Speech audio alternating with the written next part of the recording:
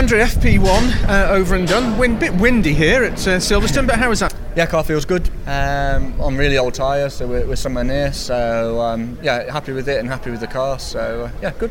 Came out of Knock Hill just 10 points behind. Bit to catch up on at what they're calling the business end of the season now.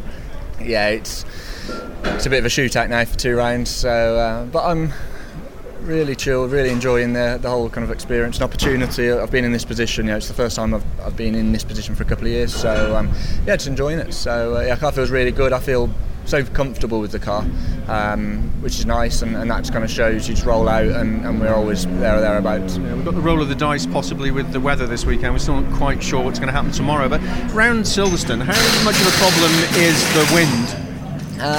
Affecting it a little bit. I think at Cops it's a bit of a crosswind, and it's just we had it at Thruxton also, that it just affects the balance of the car a little bit, but the car feels very good, and now we're rolling out with pretty much the same setup all the time. It feels like my car, so I know what I'm getting all the time. So very happy, and obviously it's only practice 1, but we're regardless of the times, I'm comfortable in the car. Good way to start the weekend. Yeah, well done. Thank you.